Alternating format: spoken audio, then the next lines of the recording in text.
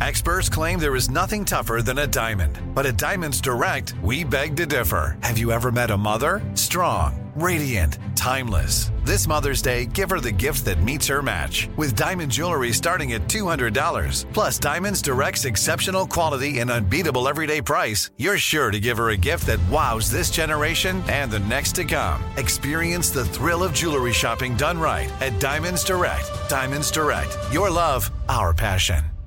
Escape to summer with Victoria's Secret's just-arrived collection of swim and other sun-ready silhouettes. Pack your bags with new styles from the Very Sexy collection, like the made-to-be-seen Very Sexy push-up bra, in on-trend hues like green and citron and black shine.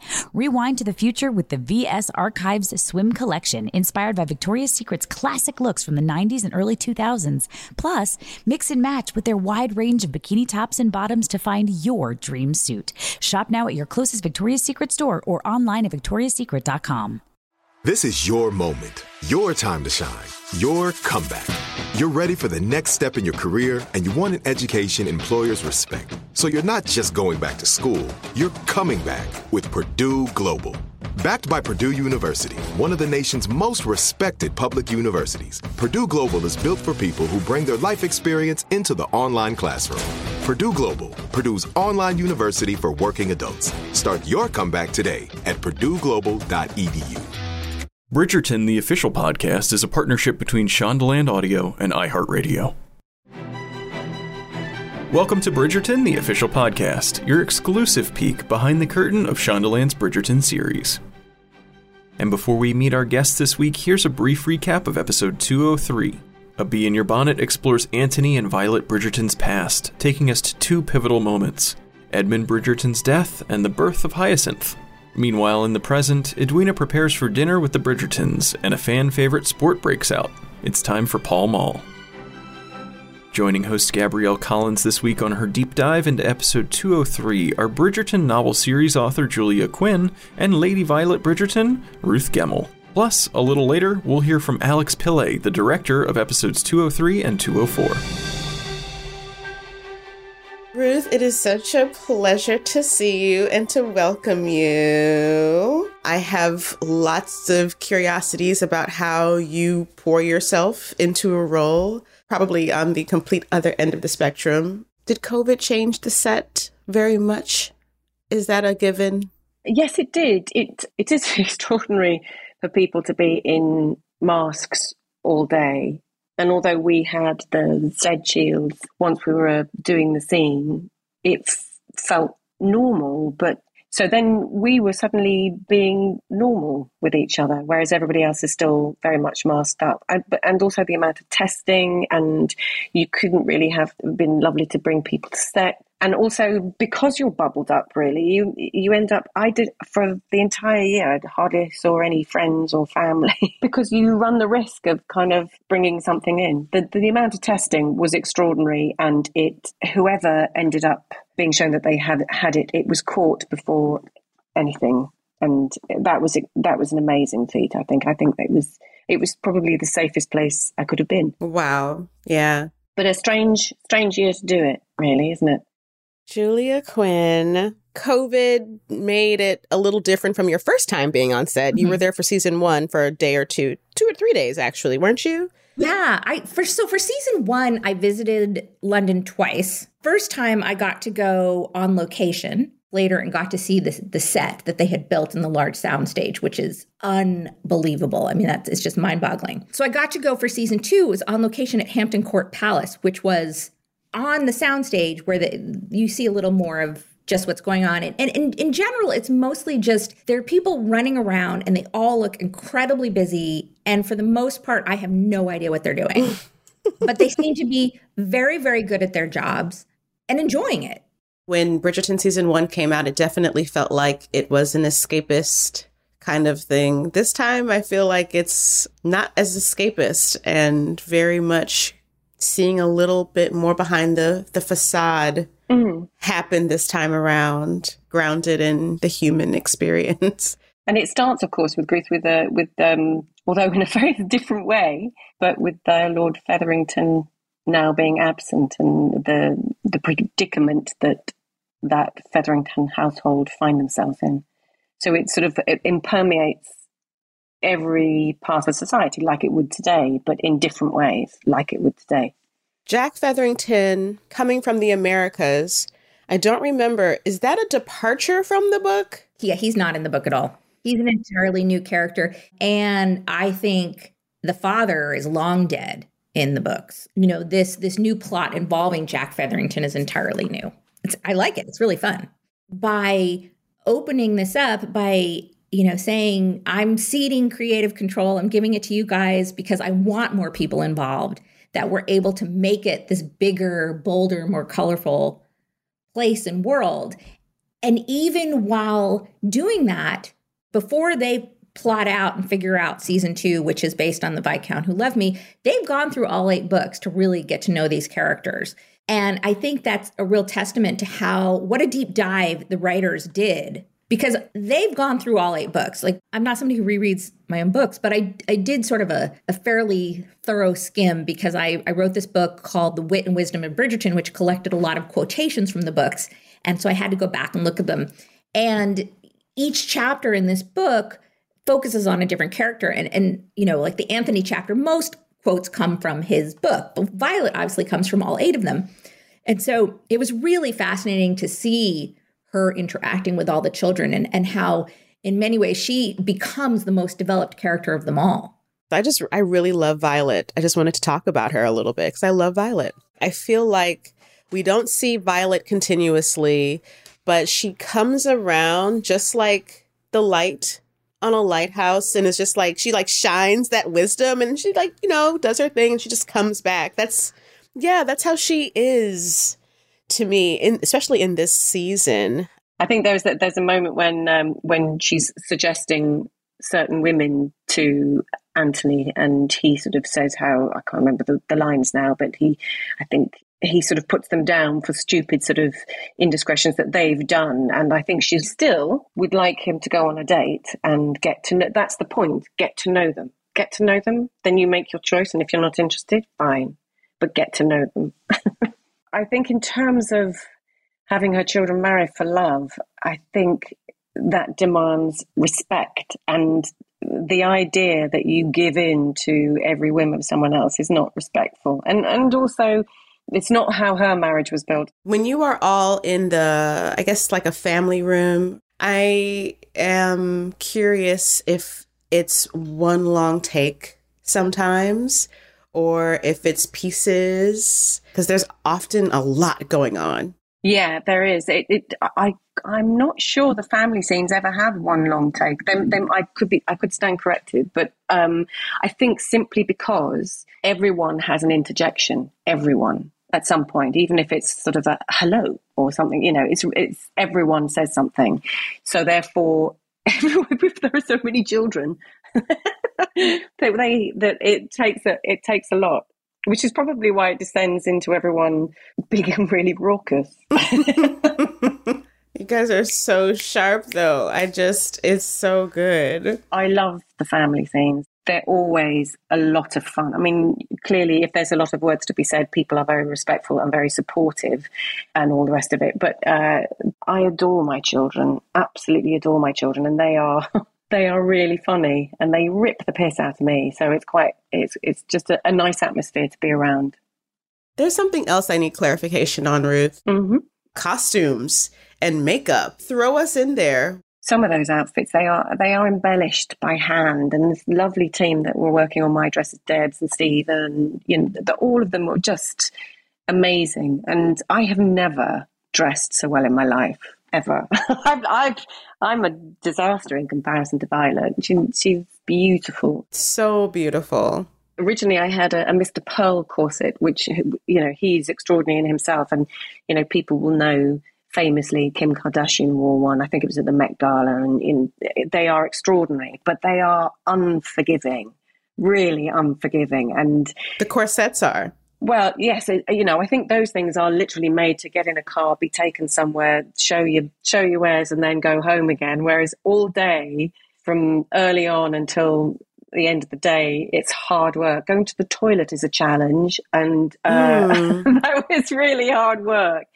but I had a new one, it was much more flexible. So I'm all over that one for the moment. By request, or I think it was just a slight twist in the direction of costume and stuff like that, and it's lovely.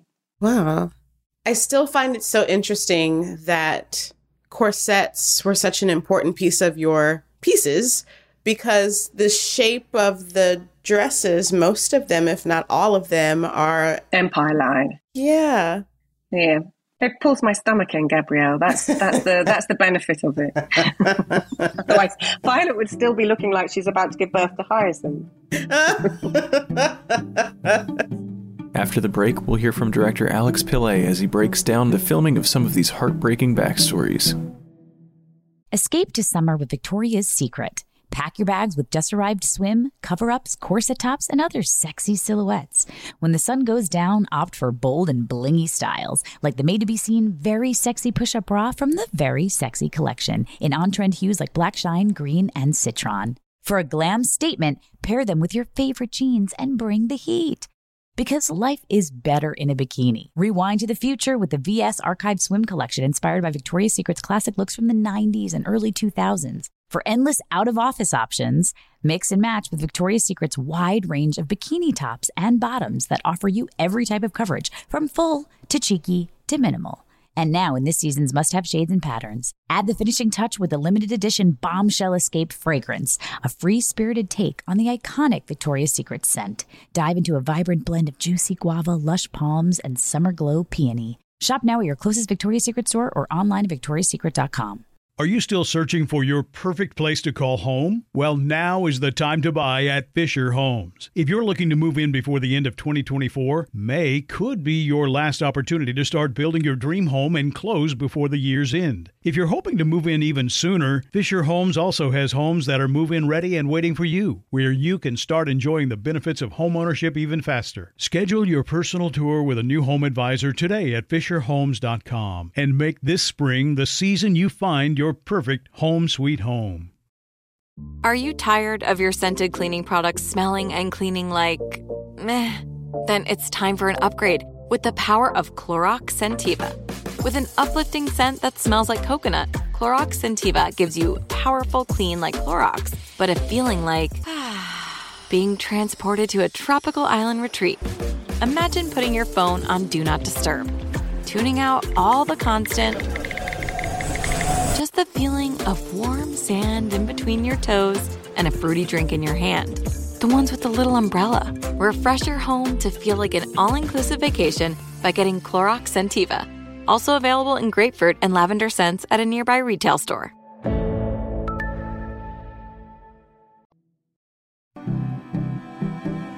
Welcome back to Bridgerton, the official podcast.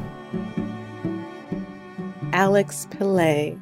We're really just trying to be bumblebees on the wall, if you will, to kind of feel like we were there with you. And you've got two of the episodes that are there's a shift, a huge shift for, I think, the entire world of Bridgerton. So we just want to get into that and really how you brought yourself to the show and to the script, and worked with production and the actors. Wow, we got some magic on this show, on these two episodes. I'm so proud of these fantastic actors. They lost themselves in the story. And that must have been a pleasure to work with.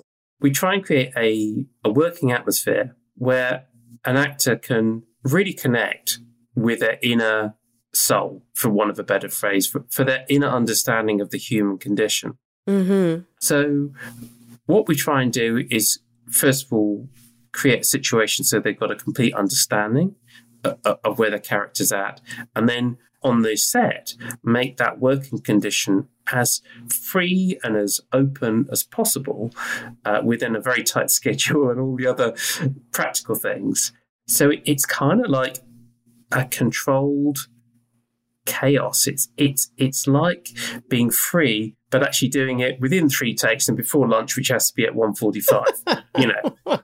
It's a very strange thing. And what you have to do as a director is try and allow the actors to forget that. And as an actor, you have to allow yourself to forget that. And this is what makes a great film and television actor like Phoebe, like Johnny, like Ruth. You know, they know that they're going to be crying about their dead husband, but actually, yeah, you know, Alex is going to have to move on at 12:30 because the horses are waiting. It was also really lovely to be able to be given the chance to kind of show why the Bridgertons are the way they are and why she is adamant in a way to have her children marry for love and trying to show them all a different way. And in terms of some of the scenes, particularly when Edmund dies, those sort of scenes with Anthony are just wonderful. It was a very safe environment and a lovely way to explore those kind of emotions. We see more of why Anthony is the way he is and the things that happened 9 or 10 years prior to his moment right now that has shaped him. My big question is, why bees? Why bees, Julia? The bees came, for a couple of reasons. One, I'm a bit of a science geek, and so I love the idea of did they understand allergies? How does that work? And so that just kind of, I was like, well, why not a bee sting? And I just thought it was this really interesting thing that I hadn't seen done, not in a romance novel like that. Wow. And, it seemed, in some ways, I've seen people be like, it's the silliest thing. Like, all this stuff about a bee, people make fun of it as being, they're like, this is bonkers. This is a bananas plot, except people die of bee stings all the time. This is actually a very real thing that happens. And think about it. What would it be like if you lived in a time before people understood that? Or maybe they kind of understood that these things happen, but, they didn't have EpiPens. So I love bringing in elements of, medicine and medical history into the books and trying to figure out, well, how was this understood then?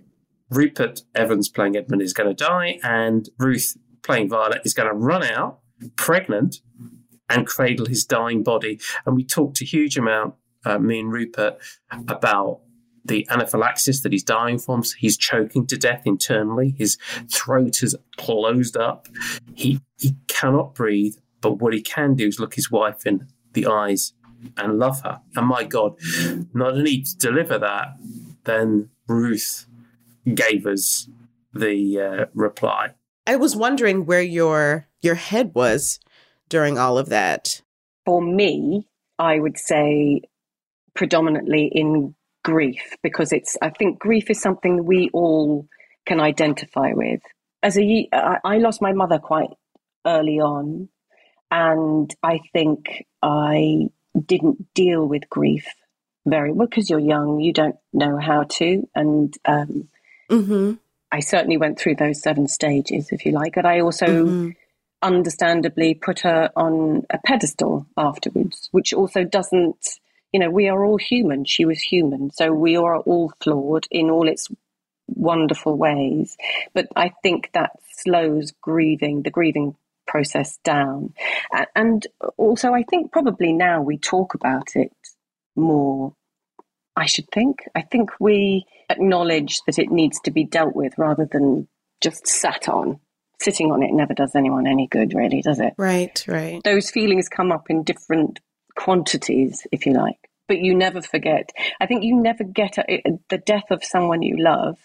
You never get past, you just learn to live with it. You become a different person. And I think in terms of a death of a parent, I think at exactly the same time, I felt older than I'd ever felt, but I also felt like a child. And it didn't make any sense. But I think it's because it's a confusing time. It can remind us that life is so fragile. This little creature that's a fraction of our size and change the course of everything for everyone in an instant. Oh, yeah. There's kind of 2 parts to that question, which is why is he so afraid of dying? And that, I'll address that one first. That is, I've never actually said who this was. I guess I will now. My father-in-law, who is in his 80s now, but his father died very, very young. And in fact, his father, so this would be my husband's grandfather, was one of the first people in the world to get open heart surgery. He'd had scarlet fever as a child, and as a result had, heart defect because of it. I don't know if you call it a defect, but a scarlet fever will injure your heart. And so he's one of the very first people in the world to get open heart surgery, and he died on the table. And I believe I think my father-in-law was in college when it happened. So his father was in his late 40s, I think, maybe early 50s. I can't remember. That is young. And I found out much later that this affected him. And I've actually never spoken to him directly about this. I was talking about this with my mother-in-law, and she said to me that he was just convinced for much of his life that he would die at the same age as his father. And I thought, well, that's so interesting. And when I learned about this, he had already gone past this. So I spoke to my aunt, who is a psychologist, and she said that this is actually a very, very common thing, more so among men than women. But it's a very, very common thing for people whose parents die young, especially if they were close to that parent, that you just cannot imagine going beyond what your parents did. And so I thought to myself, what an interesting bit of personality or backstory. It's not even just backstory. It's a piece of backstory that just becomes an integral part of the character. But what an interesting character development to give to somebody. As a viewer and reader, was seeing it as Anthony was dodging love because he was afraid to lose love. Not so much, a little birdie told me that the writer's room was kind of weaving it as Anthony didn't want to, he wouldn't want to cause grief the way his father's passing caused grief for Violet. I think it's both. Yeah. I think it's both, yeah. But then after your father died, a wall went up inside you, as if love had become some weakness instead of your greatest strength, and that is not you. You deserve the feeling that I had the moment your father placed that ring on my finger. It was a promise, not just of the sacred commitment that we were making to one another, but a sacred love. Love shall have no place in my marriage. You cannot mean that. I seek an amiable partner with whom I may share a pleasant life, untouched by heartbreak and the ravages of grief. I felt a huge weight on my shoulders, Gabby, to know that I was going to be in charge of showing Edmund Bridgerton, the father of the family, to show him alive and to show his death, and to show the effects of that on both Anthony and Ruth. And we were blessed to be joined by Rupert Evans as Edmund, who's just a fantastically talented actor and indeed a director, I might add. And we had a little short rehearsal for this, I think a couple of hours in an afternoon, just to get a sense of who he is, what his relationship was with Ruth, who was such a warm and generous actor herself, and then his relationship with Anthony and how much Anthony looks up to his dad. So he tries to copy him. And if you look at it for a third or fourth time, you might see that Johnny is very deliberately copying his father's body language. And we talked, me and Johnny talked a lot about what kind of young man is he? And he's unformed. I mean, Jonathan is enormously lucky himself to have a young person's face. He looks great. I hope we managed to de-age him a little bit. But actually, what it was is for Anthony, his character, it's the story of how he was formed. Because before that, he's a young boy. He comes into the breakfast. He stuffs his face. He's making like a sandwich with honey and bacon in it. I mean, it's just a boy's sandwich, really. He goes shooting. He doesn't know how to shoot properly because he can't concentrate. He hasn't got that maturity to really control himself in the way that his father does. So all that time, he's trying to learn off his father. Because what happens then to Anthony is he has to learn how to be someone like his father. He has to grow up. And he has to grow up first because he's been peppered with questions about the house. Quite an incredible scene of being lost amongst those questions. But of course, the biggest trial for him is the birth of his sister. Mother, please, lie down. Still your mind. I will find out what he is asking of me and return immediately. He is asking you to decide which one of us should live, me or the baby. You kill the baby, you save the mother.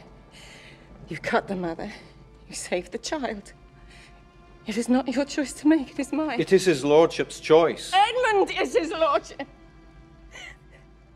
I mean, it was shot very simply. Any number of technical difficulties shooting that, nothing to do with the actors, but it was raining outside, and because it was a very, very old building called West Wickham, we couldn't put rain on the outside of the building, so we had to project it with visual projectors onto the windows. I mean, all crazy sort of technical things that we had to get around to give it that sense of a real elemental birthing moment, the rain, the lightning, life of some kind was going to happen, or death. And no, I'm very, very, very proud to be part of it, I've got to say. It's really heart-wrenching. Like, she's giving birth, she lost her husband. It's like a tornado of stuff that's happening. And I'm wondering where you were mentally when writing about Violet. How and why did you make that Violet's experience? Well, it became Violet's experience because the plot was developed that way for Anthony's character, to create what we talked about with Anthony, about him having lost his dad so young. And, if you set that up, then Violet has obviously lost her husband. There's a moment in her birth scene where she's breached. Like, I guess the baby is not positioned correctly, and it could be baby or mother kind of a birth situation. Mm-hmm. And they're telling Anthony it's up to him to decide who would survive. That's not in the book. That's like the meanest thing to do to someone. When those pages landed on our desks, I just thank whoever that I have the opportunity and the privilege of shooting it, because, again, it speaks of the universality of the childbirth experience for half our world and the dangers that are inherent in it, even in the modern or the privileged parts of the globe. But certainly, absolutely, a reason for female mortality throughout the rest of the world. And that incredible decision, and the fact that doctors aren't even listening to Violet. They need his advice because he's now Lord Bridgerton. They need his say-so. And she's saying, do this for, Yeah, she screams, speak to me. And I'm just like, oh, my goodness. They're talking over her. What a intense experience it was filming that. I cannot tell you. I mean, I shot that on my birthday. And I just thought, I'm so blown away by this. I don't even have the energy to speak to my family after this. I didn't tell anyone it was my birthday, but it was just like, wow. That's what a hell of a birthday present, because the scene is so tense. It's so truthful. Again, actors are very generous. Ruth can stay in character but be very humane. And then when the camera's ready to roll, she will go into this ferocious mama bear thing that I'm terrified of. You see, I'm the kind of actor that loves something grim. Oh, wow. So I love all of that kind of stuff. So I'm in my element. Can you take us on set with you to those moments? Me, Ruth, I have no children, so I've never given birth. And I needed to be able to feel that that I got something physically right, or was it, other people will have a judgment on whether I got it right or not, but at least that I was in the right realm. And I had the amazing Penny. They had a midwife come in and talk to me. Hilarious thing was preparing with Penny. They put us in a hotel, and it was during COVID, so there was nobody in this hotel. And we went into the dining room, so it was empty. And I virtually went through the whole stages of labour with Penny. And I did think it was funny if anyone came in and sort of wandered into the dining room while I was sort of screaming and things like that. But oh my goodness! So Ruth, you're in this hotel. Yes. Like, okay, let's go over what 5 centimeters feels like, dilated feels like now. Like, it was a bit like that. So I needed to get the physicality right first so that I felt comfortable enough that I could then concentrate on the words and the scene and the grief.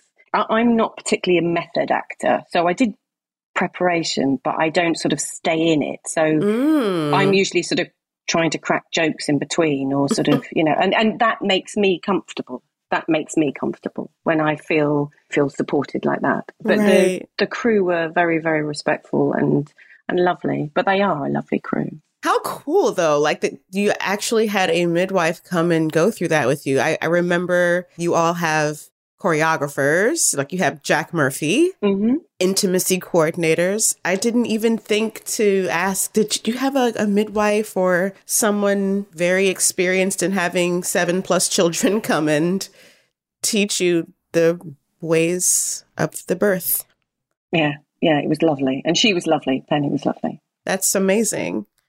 The thing about Violet is that she develops a lot over the course of 8 books. And in some ways, she's become one of my favorite characters because in many ways, I spent more time with her than any of the other characters, which is ironic because she never really stars in her own book.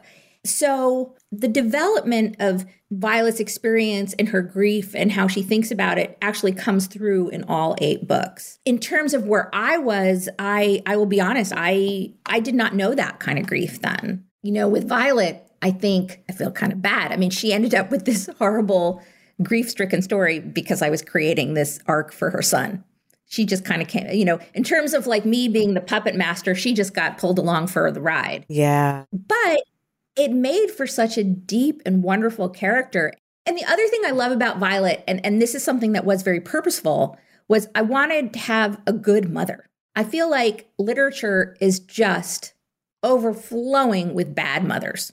Or misunderstood mothers, or mothers who get the blame for everything. It's just, but I was like, let's hear it for good mothers. We want a good mother out there. Yeah. And so I was like, I'm going to give the world Violet, and she's going to be the best mother there is. I just love that she has these glimmers of being this wise person, a champion for love, and then also an agent for her body. Mm-hmm. Oh my God. She's standing right there and they're like, be quiet, little lady. This young teenage boy has to figure out what to do, like save a sibling or save his mother. And she's just like, he doesn't get to decide. It's my body. I get to decide. And it's like this little glimmer of Violet, I feel like, representing women's independence in a way that we see in the other female characters throughout the show.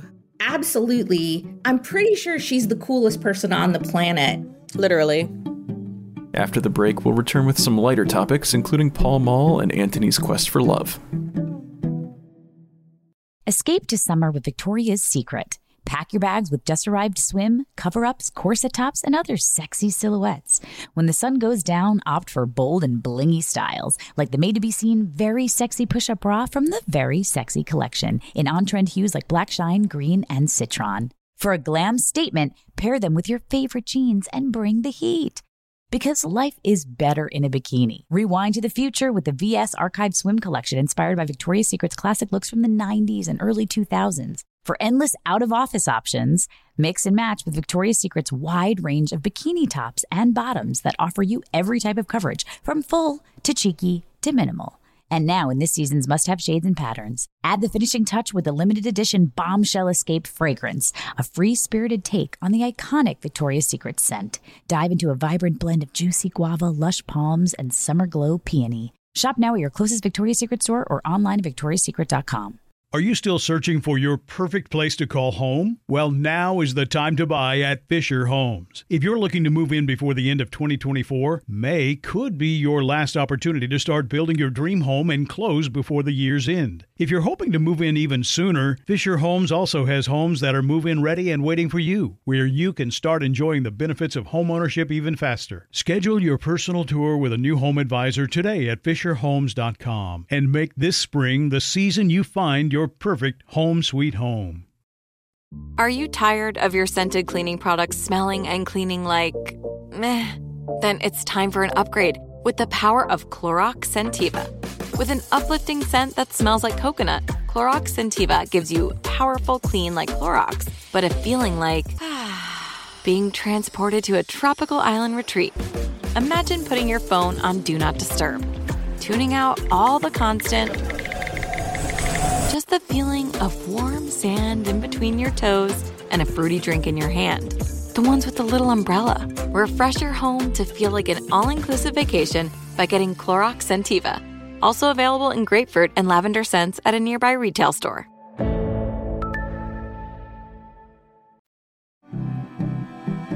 Welcome back. Let's return to the conversation with director Alex Pillay.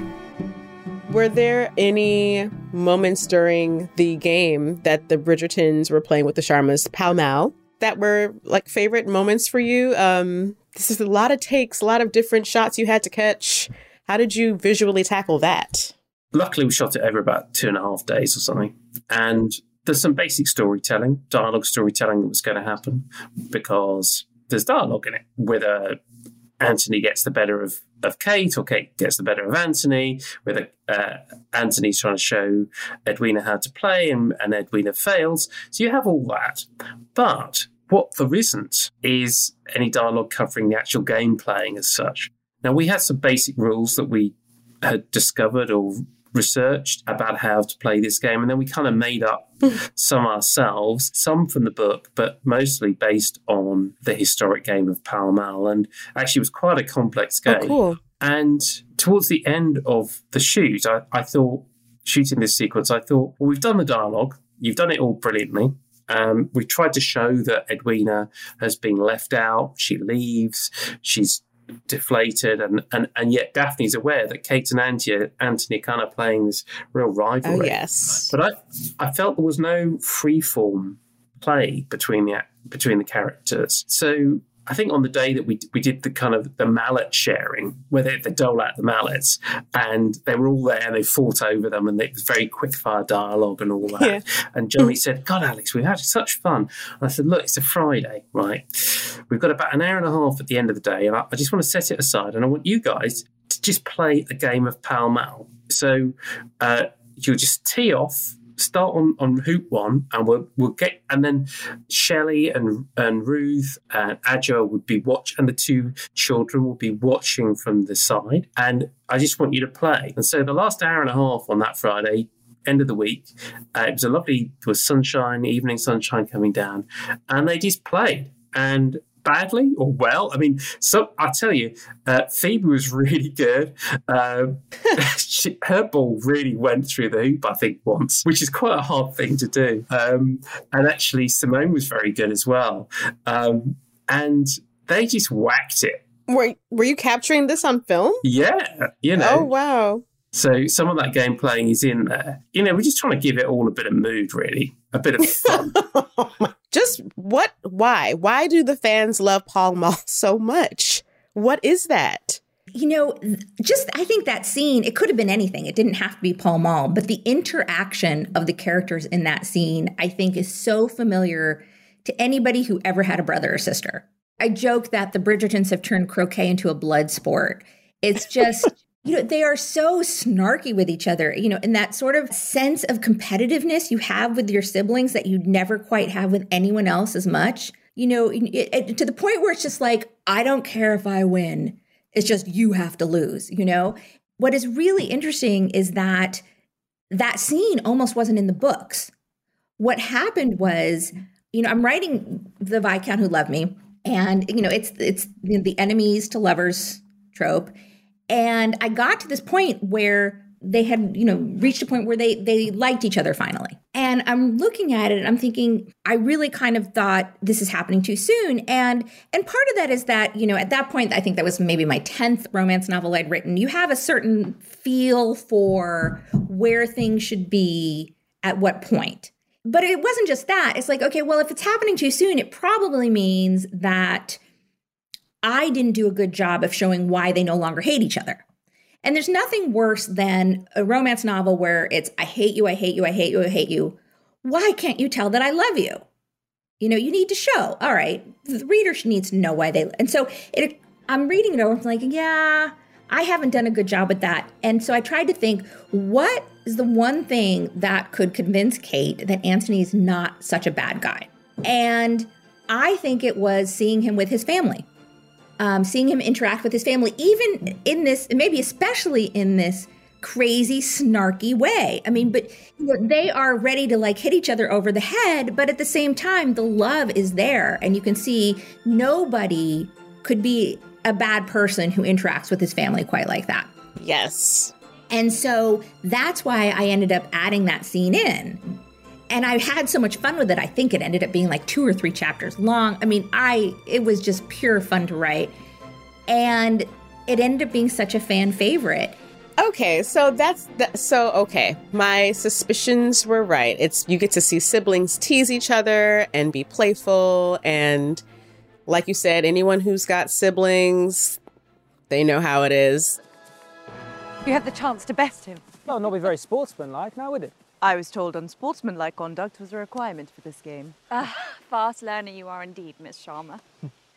These 8 siblings are so close, and they counsel each other, they aid each other, and just seeing them on a course, I kind of like saw it as like a course of life kind of a way. So maybe like a metaphor for the games of courtship that they're playing in this particular episode as well, because we see Violet and Benedict and Colin counseling and just kind of helping Anthony like figure out what's going on with his heart.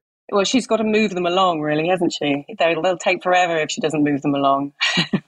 So she wants them to have a marriage full of love, and she has to keep guiding them. And you could say that she points them in directions of people that are unsuitable. But then as far as she's concerned, if you don't go on a date, you're never going to bloody know. So, she's got to keep doing that kind of thing. Right.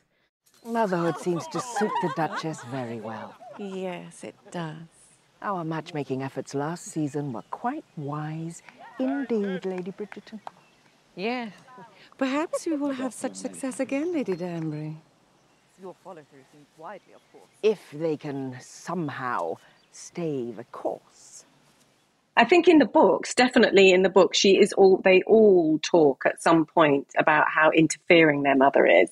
They're exasperated by it. But then as the mother, I think she's equally exasperated by them. Do you think Violet knew that Edwina was not the one? It seems like Violet knew that or felt that. That's quite complicated in a way, because I think she'd be up for it if she knew that Anthony was throwing his whole heart and soul into it. If he had fallen in love with her, then I think she would support it no matter what. But I think that I see trouble ahead if he doesn't give in and if she doesn't behave any differently. But she will support it.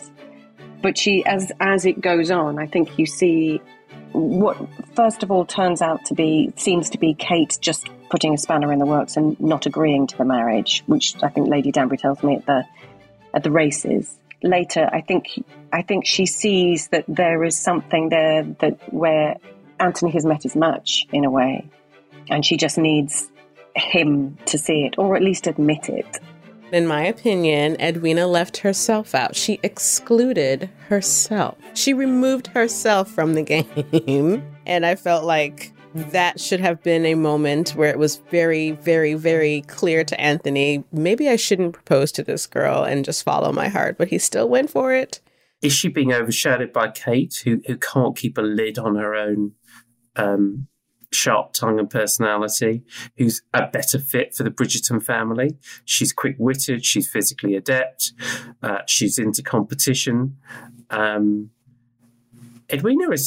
other thing is Edwina is very young. She's 18. And in fact, there's a complicated family history. She was Mr. Sharma's child by his first wife.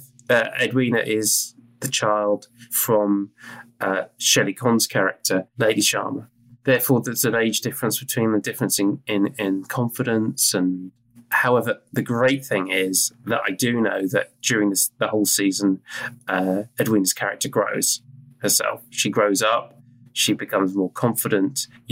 she's in great hands with Charitha Chandran, who is a super clever person, an Oxford University graduate, I might add, and brings, a real perception to the role, to any acting she does, real understanding, and wants to know everything about the character. So, she's not finished by any means. When I was thinking of this season as being like seeing the male seeks bride perspective of the marriage market, I realized Anthony had unfulfilled wanderlust and that his brothers are exploring their passions, the globe, etc. He's bound by duty and all of that good stuff, just like his sisters, and that his brothers get to see more and do more. Is that true, though? Yeah, in some ways, I don't know if he's ever been outside the country.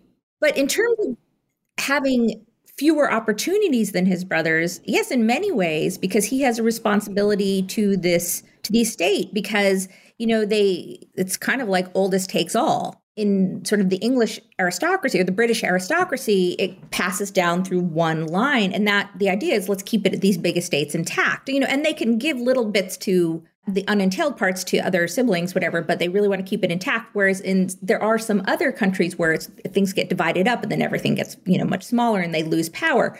So the idea of this was to keep the power in the family by keeping everything together. But what happens is that the oldest, they're inheriting all the wealth, all the power, but it also means they're really bound to it in many ways. It's a huge responsibility. And so, there are cases of, this infighting where maybe the younger people want to inherit, or, you heard all these things, sibling fratricide or whatever, all these things. But at the same time, I think there were a lot of younger siblings who were like, oh my gosh, thank heavens I'm not the oldest. I mean, they don't get to do anything. That they have to answer to this giant estate. And so it is kind of this double-edged sword where, yeah, you inherit everything. You get the title, you get the money, you get the big house, but you also get a huge amount of responsibility. And you can't necessarily just take off and leave. I mean, they looked at that a little bit in season 1 with, Simon comes back and they discover some things have gone bad on his estate because he hasn't been taking care of it. And the livelihoods of hundreds and hundreds of people rely on you. So it is a very, very big responsibility, and I think he feels it very keenly. Are there any other themes that you felt like you got to really explore other than love? Friendship. It's lovely in season 2 to have the relationship between Violet and Lady Danbury is very much a given in season 1, but you see more of them together and how their relationship, as we all have relationships, they become fractured, and sometimes you forgive your friends easier than you forgive your family, but you choose your friends rather than your family. So that was nice to kind of delve into those roles, really. That's right. You just reminded me there's a moment you the two of you are maybe not at odds, but maybe on, and you just start cracking up. That was a really sweet moment. Yeah. And Adja was lovely. It's a good relationship. Yes. Tell me about working with Adjoa Andoh. Fantastic. Absolutely fantastic. Yeah. I mean, she's a stalwart of the theatre here, and you could not pick a lovelier woman. And yeah, it's nice to explore that. We have a lot of fun. Do you have any other favorite moments from the entire experience of shooting season 2? The people. I think it's the people that make it so wonderful. They are a really lovely bunch of people who are very supportive and very talented. And there aren't any egos, which is lovely. And it's a joy to be part of. It's exhausting, but it's a good exhaustion, So I'm sort of proud to be part of something that they're all in. And I mean crew as well. The crew are fantastic, really lovely. It's nice to feel in some minute way that you're part of it, I think. one of my counterparts at Shondaland, we were really giddy when we learned we'd be talking with you, and we were like talking about all the things we have to go back and watch. And so this has just been really, really awesome speaking with you. Well, it's lovely speaking to you too. Thank you so much for joining us again on this podcast. And yeah, just thank you. Thank you. Thank you. This is so much fun. This is, as I tell people, this is way more fun than actually writing a book. Thank you for joining us on this deep dive into the world of Bridgerton. That's not all from Julia Quinn and Alex Pillay. Join us next week as they return to break down episode 204 with even more from behind the scenes. If you're enjoying this show, please subscribe, share with your friends, rate, or leave us a review. And if you haven't finished binging Bridgerton on Netflix, please go do that so you can enjoy all of the juicy spoilers with us. Bridgerton, the official podcast, is executive produced by Sandy Bailey, Lauren Homan, Tyler Klang, and Gabrielle Collins. Our producer and editor is Vince DeJohnny. Bridgerton, the official podcast, is a production of Shondaland Audio in partnership with iHeartRadio. For more podcasts from Shondaland Audio, visit the iHeartRadio app or anywhere you subscribe to your favorite shows. Are you still searching for your perfect place to call home? Well, now is the time to buy at Fisher Homes. If you're looking to move in before the end of 2024, May could be your last opportunity to start building your dream home and close before the year's end. If you're hoping to move in even sooner, Fisher Homes also has homes that are move-in ready and waiting for you, where you can start enjoying the benefits of homeownership even faster. Schedule your personal tour with a new home advisor today at FisherHomes.com and make this spring the season you find your perfect home sweet home. Awards Watch says Liam Neeson is at his best. Don't miss In the Land of Saints and Sinners. Having left his dark past behind, retired hitman Finbar Murphy, played by Neeson, leads a quiet life in a remote coastal Irish town. But when a menacing crew of terrorists arrive, Finbar is drawn into a vicious game of cat and mouse, forcing him to choose between exposing his secret identity or defending his friends and neighbors. In the Land of Saints and Sinners, from Samuel Goldwyn Films and Sony Pictures Home Entertainment. Watch it now on digital. Rated R. There's no distance too far for the perfect trip. Hi, checking in for... Or the perfect table. Hey, where are you? Coming! And when you get access to Resi Priority Notify with your Amex Platinum card... Hey, this looks amazing. I'm so glad you made it. And travel benefits at fine hotels and resorts booked through Amex Travel... It's worth the trip. That's the powerful backing of American Express. Terms apply. Learn more at americanexpress.com/withAmex.